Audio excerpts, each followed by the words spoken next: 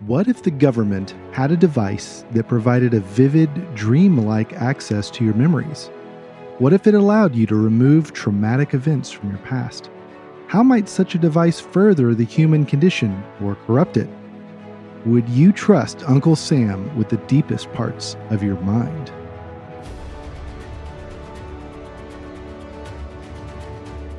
This is Fantastical Truth, the podcast from lorehaven.com, bringing you the best in science fiction and fantasy from Christian authors. I'm Zachary Russell, and I'm flying solo today, and this is episode 114. What if the abolition of man became a political thriller? We'll be talking about the testimony of Calvin Lewis with author Daniel Friend. My co-host Stephen Burnett is traveling for the FPEA conference. That's the Florida Parent Educator Association. It's a huge gathering of homeschool families in the Sunshine State. And about that conference, Stephen recently wrote on our Lorehaven Instagram page, quote, "Hundreds of fan families gathered the best fantastical fiction at the Realm Makers bookstore booth yesterday at FPEA here in Orlando. Today marks day 3 of the big event, expected to become even busier. We have the dragons, robots, magic, and occasional spaceships, all from Christian authors. And we also have the squirrels," end quote. That's right, Mike Naraki, the guest on our previous episode, was also there at FPEA. And there's a lot more stories on our Instagram page there about him. And one of our followers on Instagram, this is at BookstruckPH, commented, quote, "Oh, how I wish that kind of event be also held here in the Philippines. It looks so awesome," end quote. So that is just so cool right there, by the way, that we're making connections with people in Florida and the Philippines. And, you know, this hunger for Christian fantastical fiction is global. Well, Stephen will have a lot more to share about this and FPA on our next episode. Today, we're going to be talking about something really special because it's not just a book, it's an audio drama, and we're going to hear a clip from that in just a minute. But first, our sponsor this month is the Realm Makers 2022 Conference. Are you excited to take the next step in your speculative fiction journey? No, not an actual trip to space, time travel, or forging your own sword. Join us for Realm Makers 2022. This year's annual Writers Conference will again offer the event in person in Atlantic City and live online. So even if you're not ready to travel in July, you can still see the teaching in real time. Every class will be live streamed for our virtual attendees. Whether attending in Atlantic City or online, all attendees will have the chance to connect on the Realm Sphere in a dedicated conference space in our online community. Realm Makers 2022 is an amazing value because this year, every attendee gets access to replays of every class available through the Realm Sphere. No matter how you attend, if you have a manuscript you want to pitch to our participating agents and editors, you will be able to do so. And you can register for that conference at realmmakers.com. Now let's go into our main topic, a sci-fi political thriller presented as a theatrical podcast. The big idea here is, what if the abolition of man was a fast-paced novel? You may have heard that this classic book by C.S. Lewis became one of his science fiction novels, That Hideous Strength. So it's going to be fun to explore another fictional form that Lewis's ideas can take. Here's the trailer for the full cast audio version of this story, The Testimony of Calvin Lewis. When I opened my eyes, I found myself standing somewhere akin to the Promised Land, otherwise known as the Texas Hill Country. There's a lot to take in, but you shouldn't worry about that right now. The device you are using was brought to you by young August, so you might see that everything he tells you is true. What he showed me there was unlike anything I had ever seen before, yet it still somehow felt more real than what we know as awakened reality. Senator Lewis? Secretary Julia Roarwood of the Health and Human Services murdered a man. There are some good ways of dealing with bad memories. We're calling it Project Uberman. August, you must be careful. There are other anomalies you may encounter. Each moment that he came within a few seconds of death, The soldier brought his head up again. I wasn't even awake, so how could this be in my memories? I think there's some major problems with this therapy. Perhaps there's more to your memories than you yet realize. How do you know that going through my memories will help solve anything? We've had experts analyze the matter thoroughly. You won't regret it. I was indeed shown all that had happened August leading up to our providential meeting. This is my testimony of what I saw.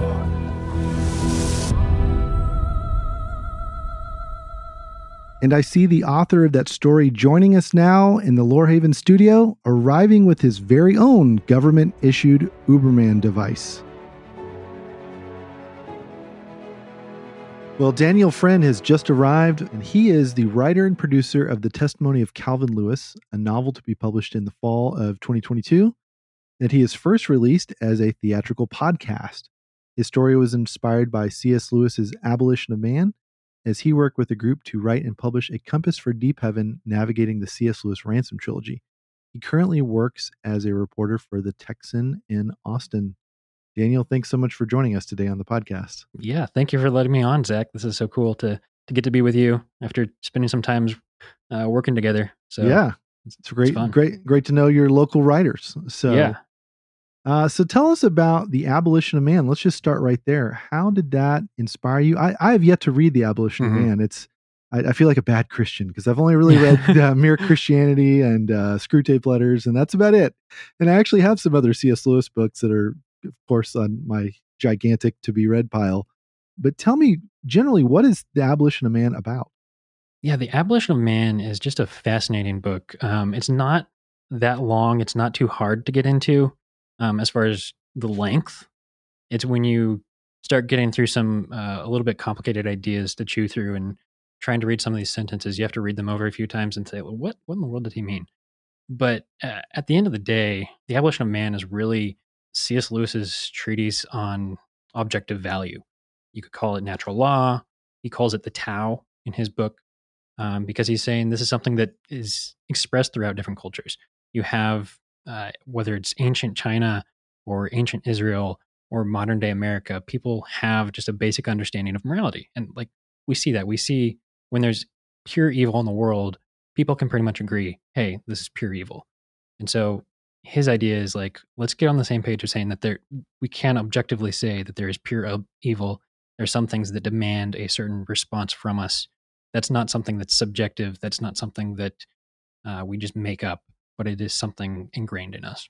And you said it's a little hard to understand at first. Is that because of just the older English or the more academic level, or is it more about even just some of the ideas he's talking about? I think it could be like in the academic context. This was originally a lecture that was given, or a series of lectures that was given to a college. He does have an academic background. He gets into some academic ideas, and so that's where it gets a little bit harder to chew through. Mm-hmm. It's also interesting. There's a fun little title. So it's called The Abolition of Man, but if you look at the alternative title, it says The Abolition of Man or Reflections on Education with Special Reference to the Teaching of English in the Upper Forms of Schools. I actually reference this book in my book, but I call it by that title just to make it a little bit harder of a reference for people to catch. But it is, it's a little bit tough to chew on, but that's mostly because of the academic context, I think. Yeah. Now, he wrote this mid 20th century. I don't know entirely my history of like academic thought, but is that about the time that postmodernism was on the rise, or did that come a little bit later? I would say that postmodernism came a little bit earlier, actually. I think it started to rise with the advent of Darwin and evolution. People kind of saying, oh, well, maybe humans, if they're evolving, then they can evolve their morals and that can change too. And so that's kind of where it started coming from. And then it grew really popular in probably the early 1900s. You had a lot of progressive thought and that just kind of expanded. And then in academic thought, I think around the time that Lewis wrote this book is kind of when it really started coming in. And then after that, it has just gotten more and more.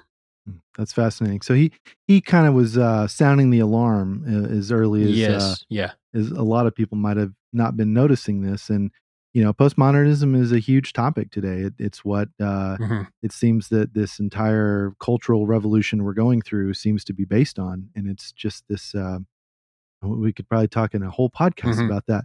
But what I really want to know, because another book I also haven't read is That Hideous Strength. I've read the first 2 books of the Ransom trilogy, Out of the Silent Planet, which is basically about going to Mars, and then Paralandra, which is Venus. I have on my shelf That Hideous Strength. So tell me what that book is about, because I know that's connected to the abolition of man, but I don't exactly know how. And I've been wanting to figure this out. So tell me what that book is about and how it connects, and then later I want to hear about how that connects to the book that you've written. Yeah, That Hideous Strength. I'm holding it in my hands right now. It is, if you have it on your shelf next to Paralandra and Out of the Silent Planet, it's longer chunky than both of them put together. Yeah. So, it's quite something. It's hard to.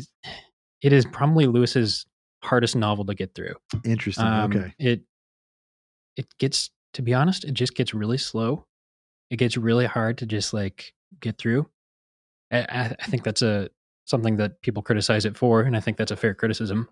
Especially for modern readers who like things moving fast paced. Out of the Silent Planet is pretty fast paced. Paralandra is pretty fast paced. When you get to That Hideous Strength, you open it up and it's like, okay, they're talking about some college out in the middle of England. I don't know. And it just keeps on talking about this college and blah, blah, blah. And it's hard to get through. So it takes a little bit of work to get through. It takes to get, yeah. Okay. But once it gets going, you start seeing things where he just brings in these ideas that he has explored in The Abolition of Man and some other essays he wrote. He wrote one called The Poison of Subjectivism, which I think we see quite a bit in That Hideous Strength as well. You see ideas from Mere Christianity pulled into this. And he has this preface that he wrote at the beginning. And he says, let me find the right page. He says, "This is, quote, a tall story about devilry, though it has behind it a serious point, which I have tried to make in my Abolition of Man." So essentially he's saying right here at the beginning, this is my own fictional interpretation of the Abolition of Man. And it really is, especially once you get to the end, you start seeing some of these ideas come through. It gets a little bit complicated. Like I said, he gets into a lot of academic ideas in The Abolition of Man. He talks about magic and science. And we see magic and science come up in That Hideous Strength. You see, oh, interesting. I don't think it's a big spoiler, but Merlin just appears out of nowhere. Oh, wow. That is that is strange. So, you have this science fiction series about traveling to Mars and Venus, and then this third one is on Earth. Okay. Did they go to the moon in this one? No, they don't. Oh, okay. I had that wrong. So, it's all on Earth, and yeah, I don't remember any parts being outside of Earth. The heavens kind of come down to Earth, actually. Oh, interesting. Which is fascinating. But then you have Merlin appear out of nowhere, and it's like, what in the world is he doing here? And of course, C.S. Lewis was a big, he was big into medieval research and stuff. So that was one of his huge areas of expertise. So that also explains why Merlin just appears out of nowhere. He brings in these ideas from Arthurian legend into it. But I think the core of the story is really talking about the abolition of man. And the title itself, The Abolition of Man, he explores in those essays, what makes a human human, what makes man man. And he talks about how we have the chest. He says the head rules the belly through the chest. And we have become men without chests, talking about how we've just abandoned objective value. And if you just get rid of reason in correlation to responding to certain things in the world, how horrific acts of violence demand a certain response. If you get rid of objective value, how can you say that? And then you just become men without chests. You have nothing to lay your foundation on. And so that's where you kind of lose your humanity. And so he gets into that a little bit in That Hideous Strength, especially toward the climax of the book. I think you see the implications of what happens when you just abandon your own humanity. That's interesting you say that. Just this morning in my inbox, I got a newsletter from Bethel McGrew. The real name of Esther O'Reilly is her pen name. She's been a previous guest on the show. Her essay was about this recent tragedy in the Texas school. And, her essay was really about why do we value life why is there meaning and value to human life, but also what has been devaluing human life. Like when you get past all the political debates about gun control, like what are we really arguing about here? And a very interesting part of this essay, she quotes a piece by James Mumford from the New Atlantic, and this author Mumford was seeking treatment for his own mental health, and he basically sort of ran into this wall when he was at this treatment center because um, it had this very non-judgmental relativist approach, and it really wasn't working for him. And so the essay says, it says, quote, next, a psychologist with a flourish ventures an observation. Each of us, he says, has different values. What's more, we often disagree about our values. So he concludes, values are subjective. And then the author goes on to say that this just raised more questions in his mind. He talked about this process in his own life of his own confidence being kind of beat down. He said, quote, but then I found myself thwarted, and that knocked my confidence. My life doesn't feel as though it's amounted to much. So now in my own eyes, according to my own perspective, I'm not feeling that I amount to much. I can't see much worth in myself or in my own life. Well, if value is subjective and I'm struggling to behold any worth in my life, who can tell me I'm wrong? So then he says the therapist had cut off the branch that he was sitting on, and basically saying, I am treated by your team as if I have irreplaceable value. When I am feeling worthless, you don't act as if values are subjective. And that's kind of the end of that quote there. So yeah, it seems like, how do you really instill a sense of value in a person when from the onset you've told people, well, value itself is subjective, meaning itself is subjective. And I think this really derives from our hyper individualized culture. The whole non-judgmentalism is really that's not even the root of it. I think the root of it is this choose your own adventure, choose your own destiny. You're the captain of your own soul. It doesn't seem like this person that wrote that piece that Bethel was quoting really ever got any help for his mental health, which is tragic. And I think there are a lot of people today that are just hitting this dead end of how do I find meaning and value if there's no foundation that we all share. Do I have to just invent it out of full cloth? And if I've done so, then it's really not real. It's just something I've made up. It sounds like in That Hideous Strength, the Abolition Man, that's what Lewis is poking at. It's almost like he was saying, hey, watch out. And, because this is going to lead to some bad stuff. And sure enough, I mean, in the last few decades, we've really seen a rise in these kind of, not just this, these nihilistic, attacks on innocent people, but just nihilism itself. It seems to have just come from this total lack of meaning. So tell me some other things. How else has Lewis, how else did he address that in his books? Yeah, no, I think that hits it right on the nail. He talks about, I mentioned the Tao earlier. He talks about the Tao or the natural law, or there's different terms that you can use for it. Essentially, he gives this definition. He says the Tao is the doctrine of objective value, the belief that certain attitudes are really true and others really false, to the kind of the thing the universe is and the kind of things we are. Those who know the Tao can hold that to call children delightful or old men venerable is not simply to record a psychological fact about our own parental or filial emotions at the moment, but to recognize a quality which demands a certain response from us, whether we make it or not. So that is essentially what he's saying is the Tao is this doctrine of objective value. It's not saying that the world is subjective and you do you and you can have whatever life you want. He's saying, no, that there are some things, mass shootings, that demand a certain response from us and say, that's wrong, that's evil, that's sick, it's disgusting. People know that deep down. I think everybody realizes, hey, this is wrong. But you have a problem when you come in and you say, well, if you can be wishy-washy on everything, then where do you get your ground from? And so he also brings in this idea about conditioners, which is just a fun concept from a storytelling perspective, right? Because it gives you some kind of antagonist to write about, is this conditioner, these people who want to shape and twist reality into their own making. As he's talking about people who reject the Tao, who reject objective value, he says there's going to be other people who come in and say, we need to after we deconstruct morality, after we tear everything apart, we need to rebuild it.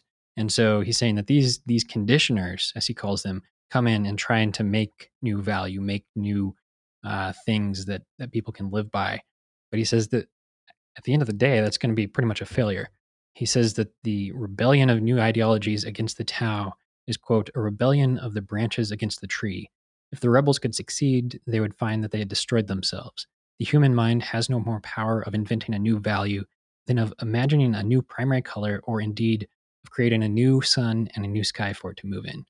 So he's saying you can try and get rid of the doctrine of objective value. You can try and get rid of the Tao. You can try and make something new.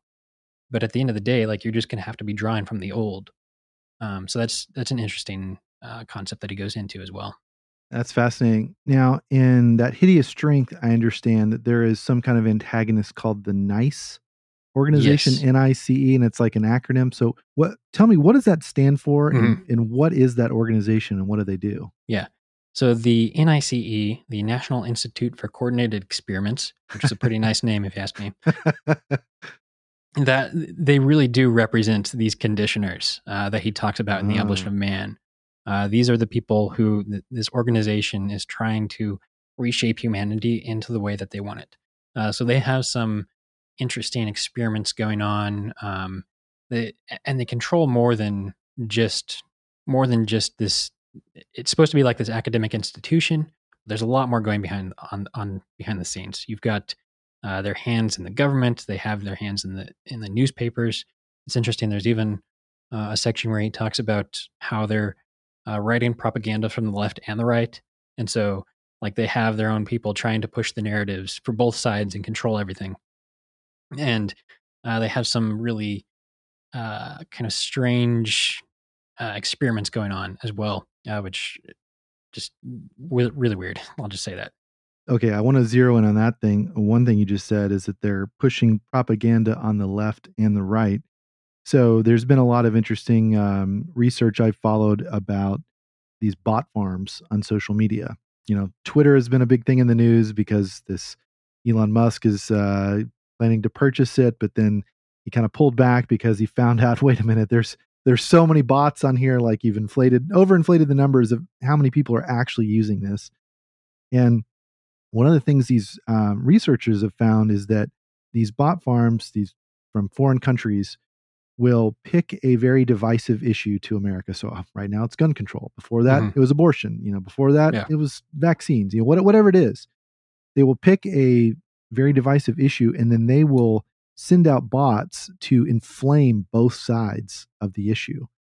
And so they will generate all this content. They'll retweet things. They'll comment on other people's posts. They'll try to like cross promote things and try to like get people to sort of collide with the other side of the propaganda, and all in a manner of, or all for the purpose of just dividing our society from itself.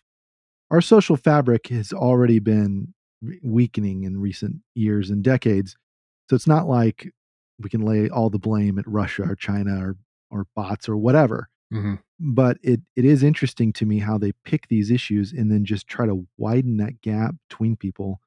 And I think especially with people not seeing each other in person, only interacting online, where you say things online you wouldn't necessarily say in person, and you lose a lot of that sense of context.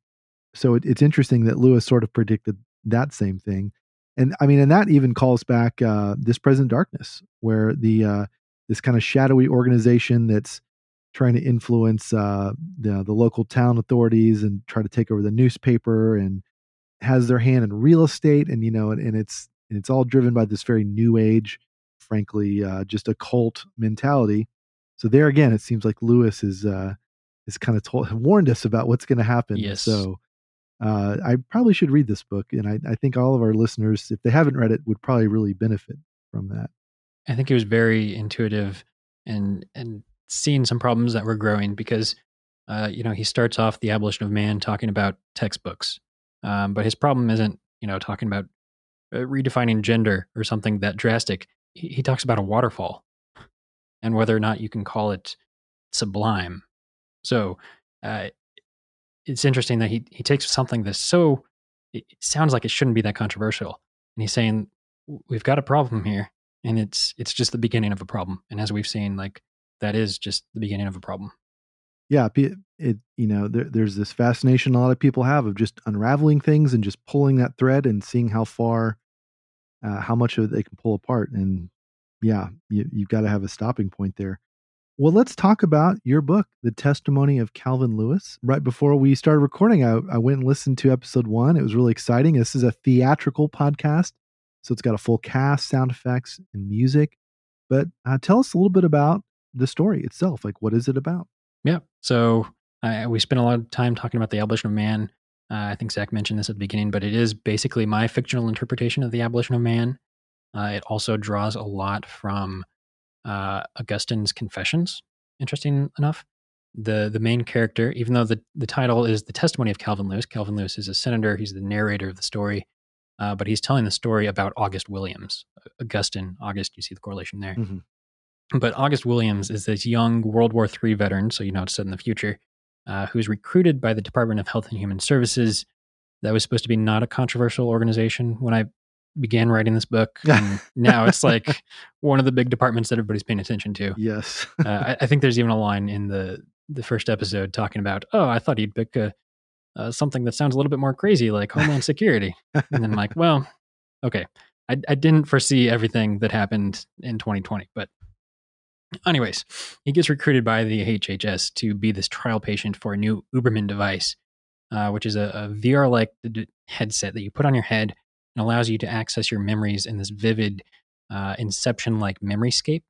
And so there's a therapist at the HHS who's guiding him through this memoryscape, telling him, these are the things that you need to look out for. This is how you kind of reprocess your memories. There's also going to be some anomalies that you might encounter in your memoryscape. Some scary things, but don't freak out too much. It's not that big of a deal. And so he's guiding August through this memoryscape, and he tells them that at the center of his memoryscape, he's going to find this bright glowing object, this weird cube that he calls a psychological tumor.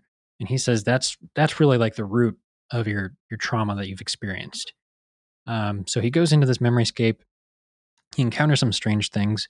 One of the strange things that he encounters is this man in gray who tells him, that therapist at the HHS, you can't really trust him.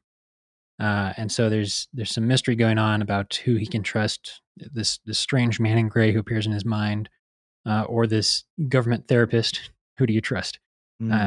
So there's some conspiracy going through that, but essentially the heart of the story really is drawing from Abolition of Man and Augustine's Confessions, and basically saying that where the world teaches we can deconstruct morality and condition for ourselves what we deem to be right and wrong, that's not the case. Rather, like Lewis and Augustine taught, there is a traditional line of thinking that's rooted in Scripture that teaches that the law of God has been written on our hearts, and we can either follow after it as lodestar of our lives, or we can just toss it out, distort it, and be left to the corruption of our own making. That rings very true. Now, you mentioned Augustine or Augustine's Confessions. Yeah. Depending how you want to pronounce it, tomato. What are some of the key passages from the Confessions that have really resonated with you and that have inspired the story? There's a few different passages that have inspired me. One of the lines that I keep going back to in the story is talking about man's restlessness. Augustine says that our hearts are restless until we find rest in God. So rest is definitely a theme that you see kind of going throughout the story, and really just how when we are apart from God, our hearts are restless. We're trying to figure out meaning in life and we can't figure it out. So that's one of the key lines. There's another scene in the book in Augustine's Confessions where he talks about a pear theft that he did as a child. And, you look at that and you're like, well, you're stealing pears. What's the big deal? And so I bring that back into the story in kind of a unique way, except since it's based in Texas, I use peaches instead of pears. And then there's another line that is just, I think this is probably my favorite line from Augustine. He has this prayer and he says, Lord, command whatever you will and will whatever you command, which is just a fun line because you have to stop and process it. Lord, command whatever you will and will whatever you command. you're asking God to tell you what to do, but then you're also trusting Him to carry that out. I do bring that line into the book, but it's also something that has resonated with me because writing this story is something that I felt God leading me to do, and so to see Him carry that through is now a testimony that I have. So I can say the Lord has commanded what He willed, and He has willed what He commanded in the past tense. So that's a pretty cool thing too. That's awesome. What you said about rest, I feel like our culture has swung between two very opposite extremes in the last few years. Before 2020, I would say we were such a rushed, a hyperactive culture that's just going from one thing to the next, barely sleeping, and probably having a lot of our own, mental health problems just traced to not enough sleep and just going in a, life in the fast lane, basically. And then COVID hits, and then we're all at home and we're not driving anywhere and we're not going anywhere and we're not doing much and we're working behind a screen. And then we go from the bed to the couch to the table to the desk to the bed, and pretty soon it's like, well, I don't have to work as much, or again, mental health things start happening, and so people are working less, they're having more leisure time and binging a lot of Netflix and whatever else. And then it's almost like we've gone to the other extreme. I just saw the story recently that one of the major tech companies is trying to get its employees to come back to work in the office. And at first they're like, just come back 1 day a week. And then they kind of ramped it up sort of quickly. It's like, okay, now 2 days a week, now 3 days a week. And they may have, rushed that a little bit. And now there's a big revolt from the engineers and employees of this company. And they're like, for all these reasons, we think we should continue to get to work at home, and we'll do 1 day a week. That's it. There was a big expose on another big tech company where an engineer was caught on a hidden camera saying, "Oh, I basically only work 4 hours a week," and that's true of all of us. And so it's like we've gone to this other extreme now of like trying to find rest through, just kind of popcorn entertainment. Through just I think in your trailer for your theatrical podcast, you said tasteless spectacle. Yes. And so, we don't really know that right balance as a culture without Christ. I mean, Christ is our rest. And He said, the Sabbath was made for man, that He intends us to have rest, but also He intends a work for us to do. In Ephesians 2, Ephesians 2:8-9, we're saved by grace, not by our works. But also we are created to be God's workmanship. And so we don't earn our salvation, but because of our salvation, we have jobs in His kingdom. But also because He has accomplished the most important work at all, justification with God, we have complete rest in Him. And so I think it's only in Christ we get that balance right of what we're working on, for whom or why we're working, but also how we rest. But we've talked about how our culture doesn't really have this foundation of objective morality. I think it's also true that we don't have a very firm foundation in rest. And I think we go to these things like entertainment and screens to try to fill that gap. So I know you've also tried to address this in your story. So can you talk about that, about this whole idea of tasteless spectacle?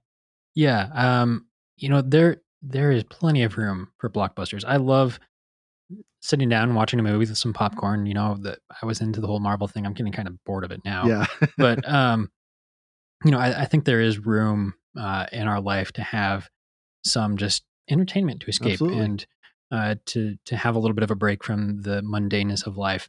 But I think there's also not many stories these days that actually get into any sort of substance. There's not many stories that actually make you sit down and think about life and think about humanity and think about deeper things rather than just watching explosions or romance or whatever it is. We have the same patterns over and over again. So to break that with something that makes you think a little bit more, I think is very important. Now, in the story itself, I think when I talk about rest, it's really more in the broader sense of the term of restlessness, not so much in resting from your work, so much as it is our hearts are just like anxious and worried, and we're not finding fulfillment. And so that's really kind of the more of the themes that I explore in the testimony. But yeah, you definitely nailed it on the head. I think there's like our culture just swings between wanting to not take any Sabbath and wanting to have rest all the time, and neither extreme is healthy. It is interesting reflecting on working on my book. I've heard it talked about that creating is kind of imitating the creator. That's something that we do to imitate God, and God created 6 days and he rested on the seventh. So there's that space where you work, and then there's a time to step back and rest from that work. And so having a good balance between that is very healthy. Mm-hmm. Now, for your work at the Texan, the newspaper, or the online newspaper, you cover kind of the politics beat, the local, or I should say, the state politics in Texas, and you've done some you've done an internship as well in politics, correct? Yes. So right before I graduated college, I spent my last semester in Washington, D.C., interning on Capitol Hill. And then after that, I got this job at the Texan. But the time in D.C. was very fascinating because it was right as I was kind of getting the final bullet points for the story laid out. So it was very good to be up there on Capitol Hill, interning in the Senate, getting this perspective that I could then infuse into the story. The story itself doesn't focus entirely on the political stuff. That's kind of a subplot, but it was still very helpful. That's sort of the atmosphere it's happening in. Yes. Yeah, and I that certainly helps that you've had that exposure to what it really looks like rather than just what you see on TV. Now, I bring that up because we have no shortage of political thrillers today. Mm-hmm. One that my wife and I love to watch is Madam Secretary. That was just one of those just kind of popcorn, TV shows. Just it's funny, it's interesting. One that my wife does not like that I don't like anymore, I'll say, is House of Cards.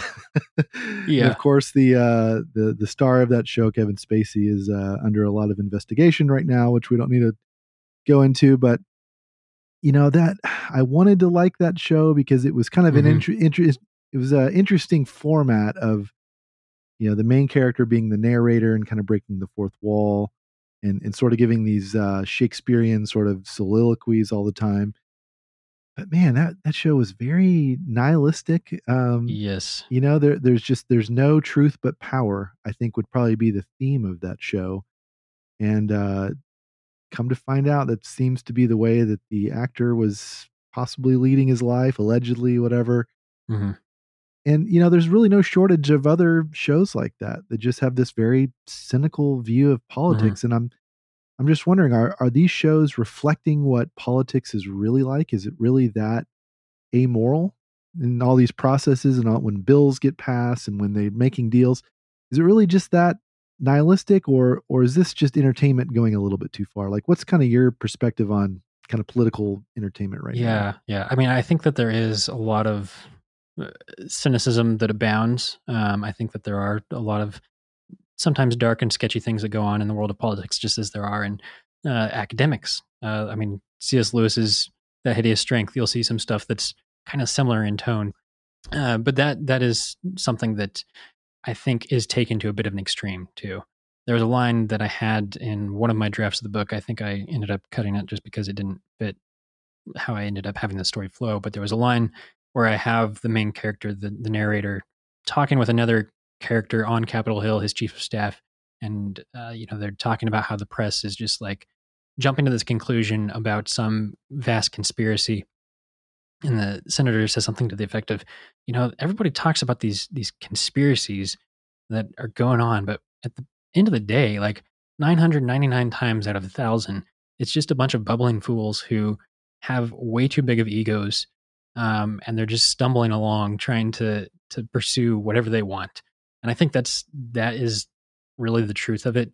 I think in politics, it's just full of a lot of people with a lot of big egos, and you have them pursuing stuff for their own glory. It's not that there's some grand, vast conspiracy going on. They just want what they want a lot of times. Now, that's not I'd say that's the general rule, and there are plenty of exceptions. There's plenty of people in politics who genuinely care about what they're doing, and aren't doing it just out of some selfish ambition. But by and large, I think that would be bigger than some crazy conspiracies going on. Yeah. But the conspiracies are fun too. So Yes. that's what makes a good story. I think my favorite one is that birds are not real, that they are just drones sent by the Yeah. government to spy on us. And they recharge their batteries on the electrical wires, and Yeah.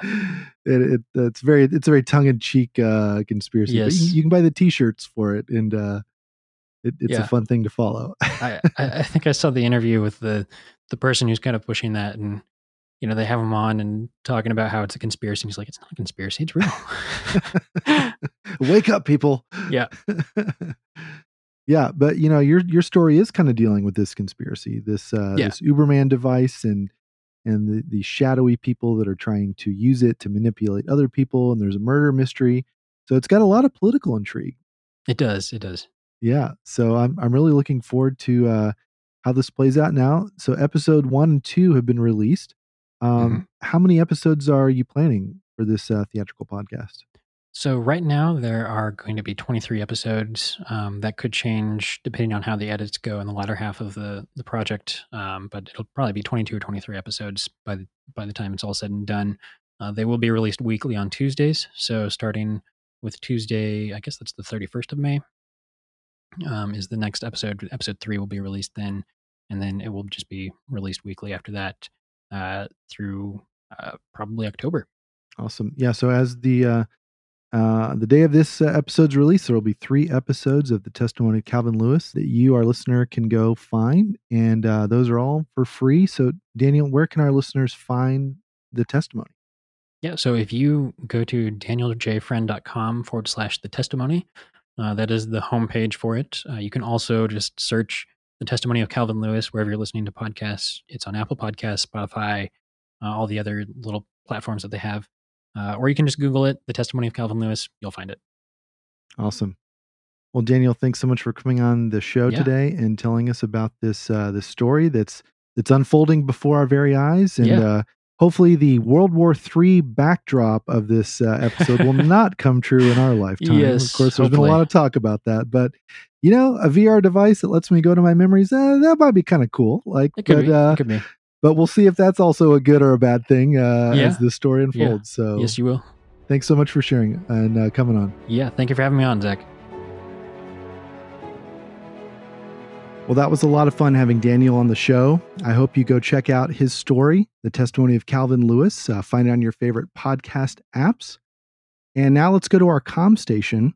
About our previous episode with Mike Naraki, one of the heroines of our Lorehaven Guild, Brielle, had this to say, quote, VeggieTales was such a big part of my childhood that though I have no memory of seeing Rack, Shack, and Benny, or The Toy That Saved Christmas, I still know quotes from them. We should really try to get our hands on those missing titles, end quote. Perhaps Brielle could be a candidate of the Uberman device to help her recover those memories. And to you, our listener, we would love to know your thoughts on VeggieTales or this new story, The Testimony of Calvin Lewis, or any thoughts you have on related subjects and books, The Abolition of Man, Augustine's Confessions, and That Hideous Strength. Again, these are all books that I need to read myself. They're very much on my to-be-read pile. And if you have read them or you're also in the same boat of hearing about them and you want to read them, wherever you're at, send us your thoughts and comments to podcast@lorehaven.com. or find us on Facebook, Twitter, and Instagram. Just look for Lorehaven. Next on Fantastical Truth, we'll get to hear Stephen's full report on the FPEA conference and all the ways that Christian fiction is making inroads into the Florida homeschool community.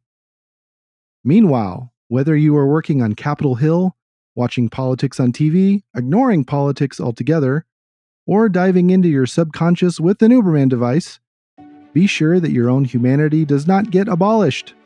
Stay close to Christ, the cornerstone of our faith. He alone provides the foundation for not only objective morals, but reality itself as we seek and find fantastical truth.